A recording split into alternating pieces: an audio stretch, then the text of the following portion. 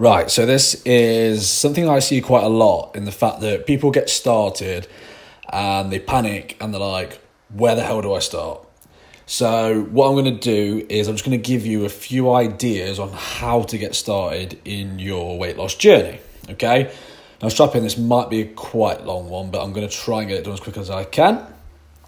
Now, I see a lot of people when they answer this question say, eat less, move more. Now, while this is technically correct, it's not particularly helpful because it doesn't really give people an action plan, okay? So what I'm going to try and do is I'm going to give you some kind of action plan. So let's address the eat less part, okay? So you need to find some way of eating less food, okay? In particular, less calories than you burn, okay? So the easiest way to do that is try and keep track of what you eat. Now you can do this in many different ways. You can go down the intuitive eating route, you can track your calories, you can do portion control, or you can follow some kind of specific diet, okay? Now these all work if done correctly and consistently. And as always, the best method is the one that works for you, okay? Now what I will say is something that I not used to be against, but didn't really recommend to a lot of people, but I do now, can be very beneficial if you track your calories for a very short period of time. And this can literally be just a few days or, just a week or two, mainly because it's a great eye-opener for a lot of people. So what it does is it teaches you to see what a portion of food should look like for you. And it's usually a lot different to what people eat, okay? Specifically, a lot less. And if you do go down this route, you can use an online calculator to figure out how much you need to be eating, okay? But again, like I say, it's not a necessity. But I do recommend that people do it for a short period of time just to get a sense of the amount of food that they should be eating, okay? Now, let's delve into types of food.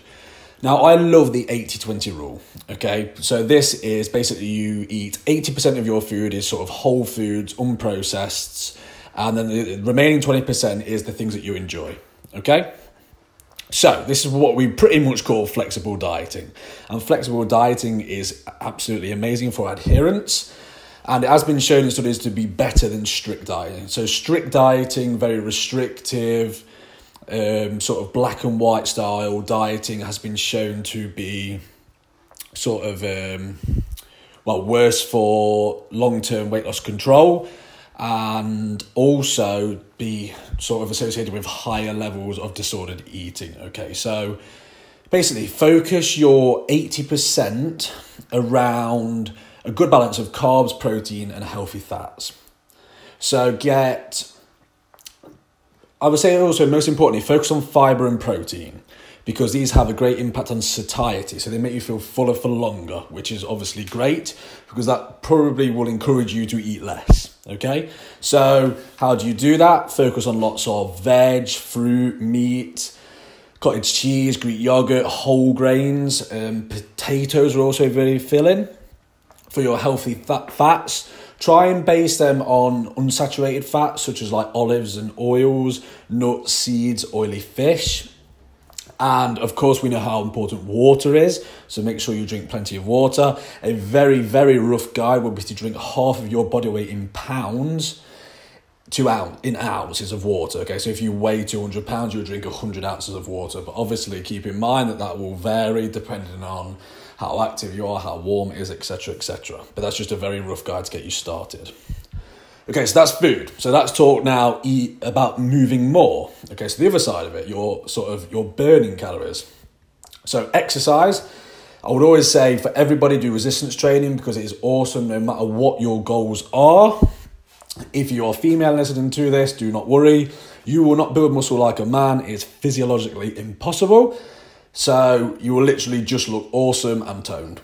Okay, so try and aim for 2 or 3 sessions of resistance training a week, and keep in mind this doesn't have to be the gym. Now, also cardio, so make sure you include some sort of cardio. I would say with cardio, just pick something that you enjoy doing.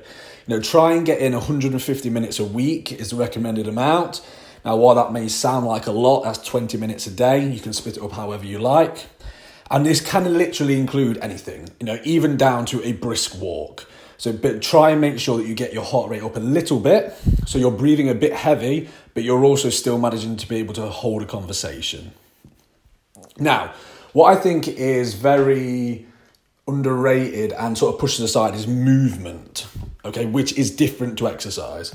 So the movement is basically everything that you do that is not intentional exercise. Now, this is really important because you can absolutely smash the gym, but if you sit on your arse all day, it can slow your weight loss and also still make you susceptible to disease, even if you exercise and even if you are lean. Now, the easiest way to do this, to sort of increase your movement outside of the gym, is to track your steps. So you can get a pedometer, an activity tracker like a Fitbit. Most smartphones now have pedometers built in. So literally just try to find any way to increase how many steps you do a day. And that will have an incredible benefit on both weight loss and health. And finally, I just want to address a little bit about mindset, because I think this is huge as well. And again, probably quite underrated and sort of skipped over. And I think one huge thing that I think people make, a mistake that people make, is they bite off more than they can chew quite quickly. So don't be afraid to make small changes for a start if that helps. Because you've got to remember that the perfect plan is not the perfect plan. And in fact, the perfect plan sucks if you can't do it, because adherence is absolutely key. Probably the most important factor of all. You need to be able to do it, okay? And when you find the way that you can do it, you need to be consistent and persistent. You didn't gain that weight over a short period of time. You will not lose it over a short period of time. Now, you don't need to be perfect. You can get it right 80% of the time, but you need to do that consistently for a long, long time.